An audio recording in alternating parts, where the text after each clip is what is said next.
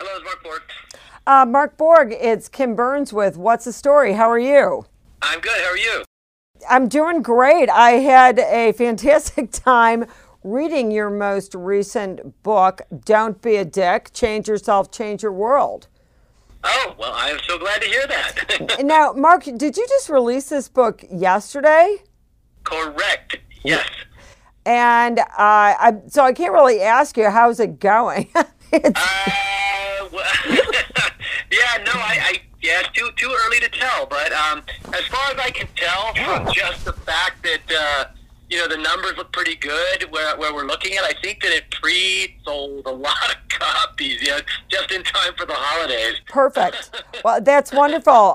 Well, I want to let all of our listeners know that Dr. Borg is you're right here in New York City. You're a psychologist, and you have written at least one other book that I know of because I interviewed you for that, the Relationship Insanity book. That's right. Just last year, I think right about this time. So yes, Relationship Sanity was the one that you and I talked about. And yep. There was one before that called Irrelationship, which was on a similar subject as the other one. Now, let's tell everybody how you came up with the idea of Don't Be a Dick, aside from the fact that we're surrounded by these people and may even be one ourselves. Oh gosh! Suddenly I'm feeling so shy. Because you and I talked about this process, this project called Irrelationship last year, and I've been working with these guys. This Thanksgiving it'll be 9 years. So the way that I came up with this topic, is that these guys and I were at a local Polish restaurant down in the East Village, and I had an epic meltdown in front of these guys and in front of some neighbors who just so happened to be at the restaurant. And for me, it was a bottom. It was a bottom in this kind of behavior. I looked at these guys and I was thoroughly convinced that especially one of them was the world's biggest dick, only to come to realize that that was probably me in that moment. Right. And I think that the biggest thing, and we can talk about so many different aspects of the book, is deciding that you yourself are a dick. And let's talk about how you become one and what happens and why people put up these defenses. It's the most important part of it, really, is that people don't really mean to be dicks, but they're doing it to protect their vulnerability.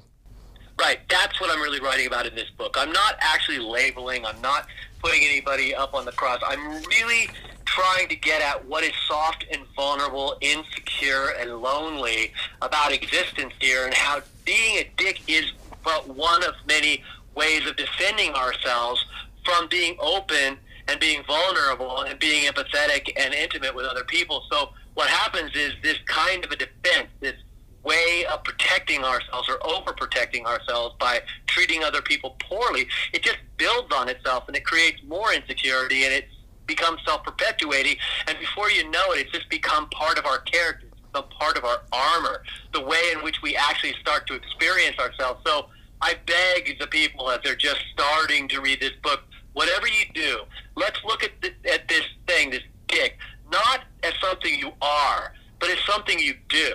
And it's a kind of behavior, and it's a kind of armor that I'm gently encouraging people to take off. Right, and yeah, I mean, obviously, the extreme dick example would be the Joker, who ends up in his vulnerability turning into the Joker and then killing people. I mean, my point is that there's so many varying degrees of this that I think I would love to focus on the people that are barely dicks. So, it's those people that occasionally you'll see them at your club. You'll run into them and they sort of don't give you the time of day, but just that day. So can we talk a little bit about the dicks that people run into on a regular basis and how to handle those people? Well, okay, first of all, the formula for that is, and I'm going to be crass, I don't know how crass I can actually be here, but the formula for that is don't feed the dick. Right. Don't feed it. You've got to somehow stay on your side of the street. You've got to be able to hit pause. You've got to be able to do a spot check inventory of yourself and really check out what's going on here. The dicks exist to to invite other people into their dance. They are walking around. Let's say they're going to go home lonely tonight. The more people that they could kick in the gut as they walk down the streets of New York City, the more they get to go home and feel as if they've made some kind of human contact. So we have to starve the dick. We have to actually treat the dick the same way you treat the stray cat. Don't feed it. Well, because and these people, the people that are just like kicking at your shins, the people, for me, it's like the people who barrel onto the subway, right? Or ride their bicycles on the sidewalk when I'm walking with my kids. right, and they're looking for attention because, like you said, they're looking for a connection. You do a lot of quoting from AA and with the 12-step program, and one of the quotes that you're talking about is, "We step on the toes of our fellows and they retaliate." So, correct. Explain that. Okay, so to me, that is the ultimate. That is the ultimate moment, and that means that people are walking around, dicks are walking around, believing that other people are launching unprovoked attacks against them. But what I'm really highlighting is these are not unprovoked attacks, these are counterattacks. That's what that quote. See, the whole book was actually written around that exact quote. It says, if the quote continues, we find invariably that we've made decisions based on self, which place us in a position to be hurt. So these people are stepping on other people's toes, the dick. They don't know it. I'm very compassionate. I want to be very kind and inviting to these people because they're stepping on other people's toes and not really realizing that that's what's going on. The other people are having really intense reactions to them, and then they're walking around going like, what happened? Right. Well, I think it's funny because, we all used to think when we were learning a little bit about psychology and getting hurt by people and realizing that when somebody really mistreated you, it usually wasn't about you. Right. Right. Right. And that's what I'm asking. But I'm twisting that a little bit and saying it is about you, but that's good news. This is about you, but it's about you being hurt. It's about you being scared. It's about you being insecure, which is very soft and very vulnerable. So you need to find soft, gentle, safe places to express yourself where you can actually form actual human connections with other people so you don't have to go around the world acting out all this incredible unhappiness. Okay, and what about, for example, something that's not so overt? Let's say, and this is so commonplace, Mark, where you get ghosted. So you think you're friends with somebody, you're planning a meeting, you're planning a dinner, what have you, and all of a sudden they're gone, and we know it's a power play. But how do you deal with the ghost dick? Well, okay, so that may be one of the hardest kind of situations they have to deal with because, again, this formula really doesn't change regardless of it the horrific dick who actually comes at you physically with physical violence, or the ghost. Either one of them is begging for some kind of reaction on your part. The ghost may they need you to chase them.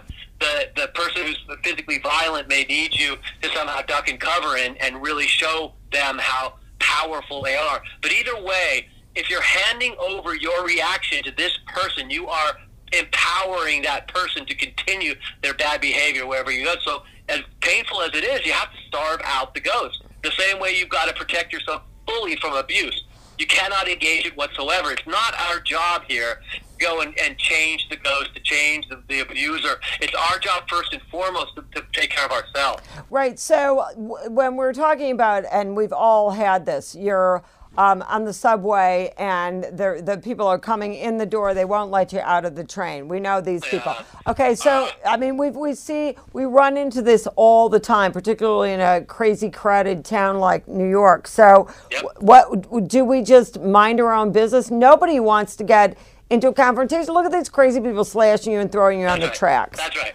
But I think that is the way it looks overtly, but actually what's going on, if you hit pause and you actually do some inventory of what's going on, then you are not simply passively allowing people to treat you like a doormat. What I really turn to, and I talk about this at the end of the book, is I like to use the word satyagraha. Satyagraha is this very, very active form of resistance. So that maybe it looks the same. Maybe the person barrels onto the subway and it's your job to get out of the way, but you are internally allowing yourself the space to not have a reaction, to not feed that person's violence. Right. It's a violent act. We know. Look, you know what's a violent act. You know it's violent to come barreling onto the subway. You know it's violent to come, riding your bicycle, full speed on the sidewalk. Right.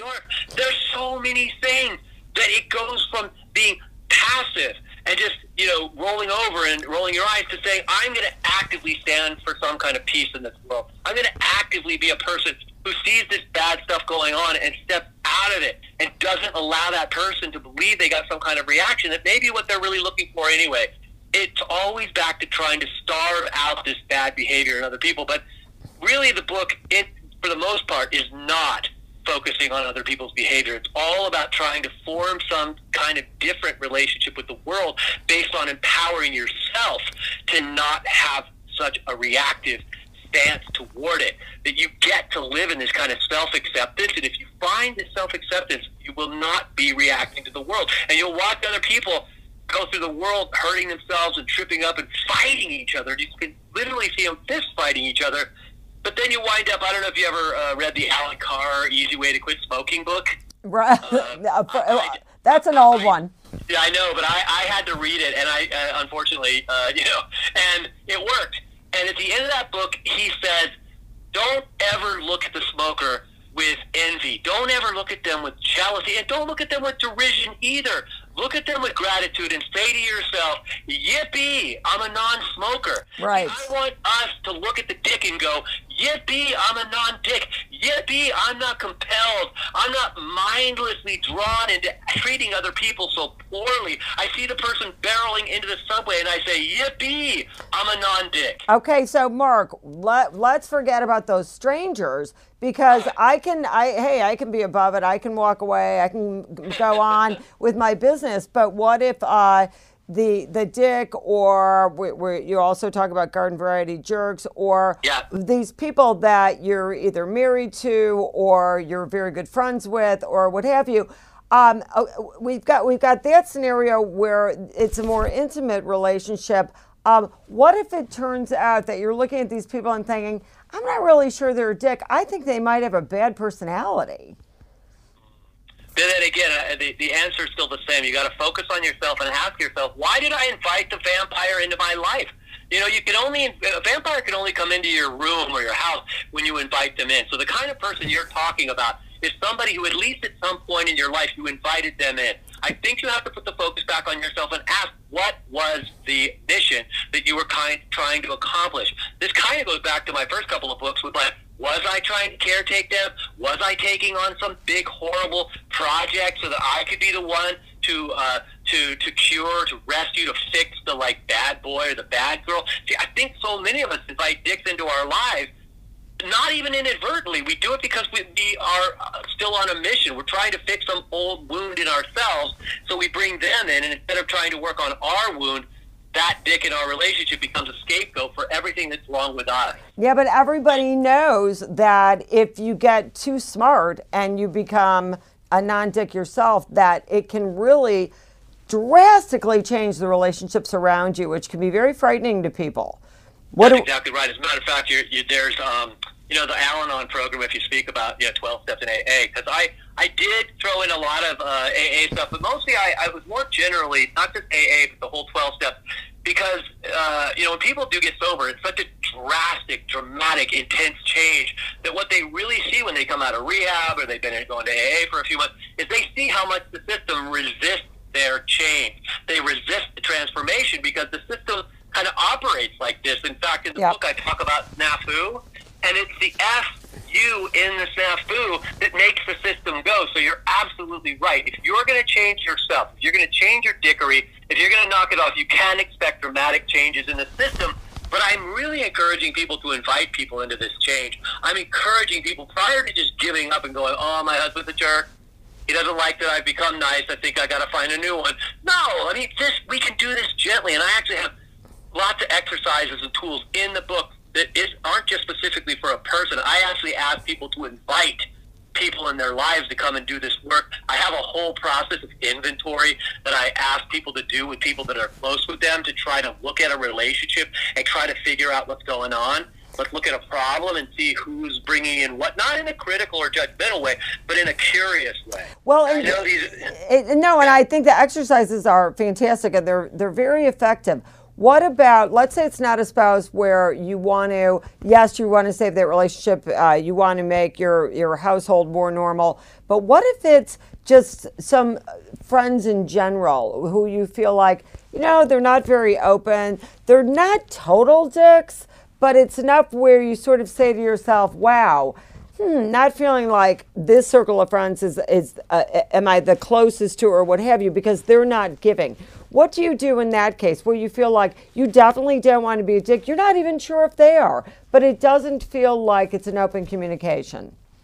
I don't think that you have to do too much, because I think, again, as you change your behavior, you will have a different insight into what's going on, and even a better insight, I think, into what kind of role you're playing in relationships. There's plenty of relationships, including very superficial ones, with friends, or quote-unquote friends, who really do relish a person acting like a jerk and being in that role consistently. The naysayer, the turd hurdler, the righteous indignation that plays out in some of these relationships, they become scapegoats for what we don't like about ourselves. Because one of the big mechanisms that I come back to over and over again in the book is projection.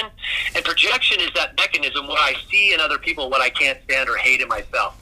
So when a person's not being a dick, it's really, really rough for other people who are using them to sort of project all the things they hate about themselves. The challenge that friendship or that relationship is really for that person to take back those projections, and that's hard.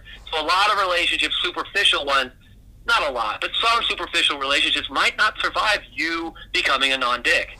Right. No, it's interesting, and because it's exhausting for one, which you do talk about too.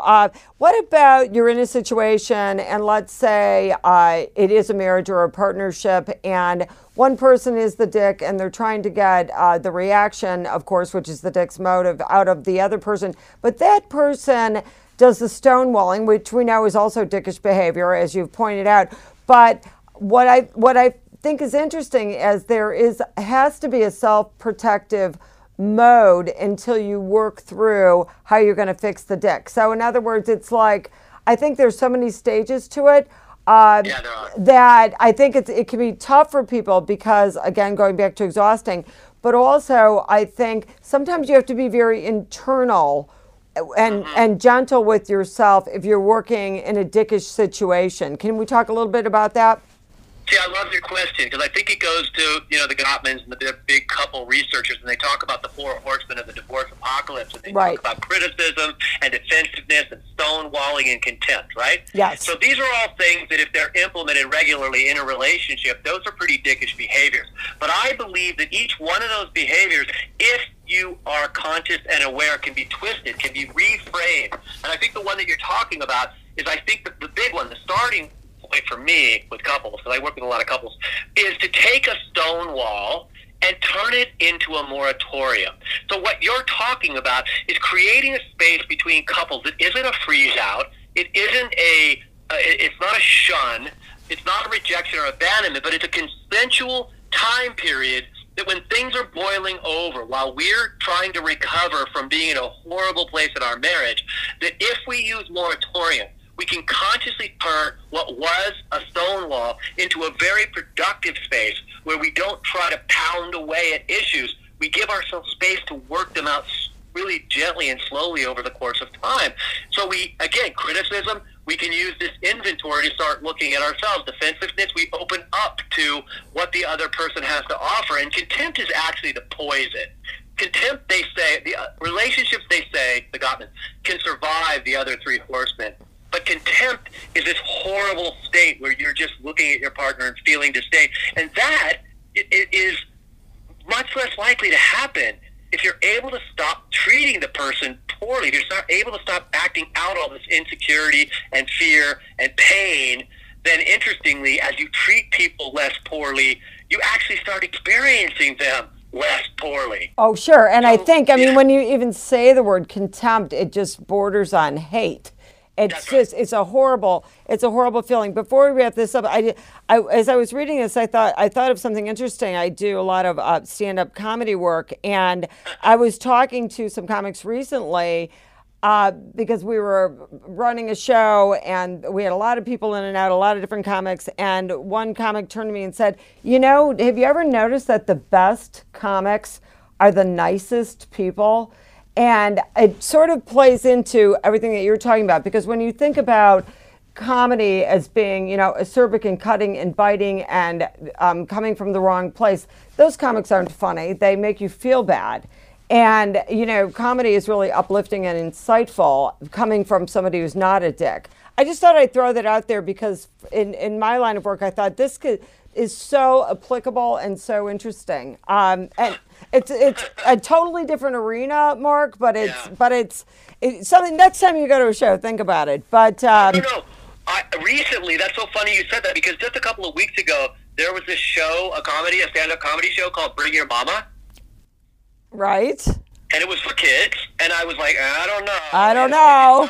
Right? Because, you know, because comedy, as I know it, you know, so relies on what you're talking about. This kind of, you know, this kind of attack and this kind of real kind of, you know, real expletive and dirty and all this kind of stuff. So we took the kids to this comedy show for kids over in the West Village at someplace called the Village Lantern. And I have to tell you, I was beyond impressed, because these comics were so incredibly hospitable and funny and welcoming and inviting. Like, it was like the smartest, most wonderful show. I would recommend it. I guess they have it once a month, but it proved to me exactly what you're saying right now, and I wouldn't have thought about it really until you just mentioned that. Well, there you go. It's really true, and then you walk out feeling good, not upset, and it's such a huge difference. But I just want to the last thing I want to talk about, because we have to go, is there is a note here saying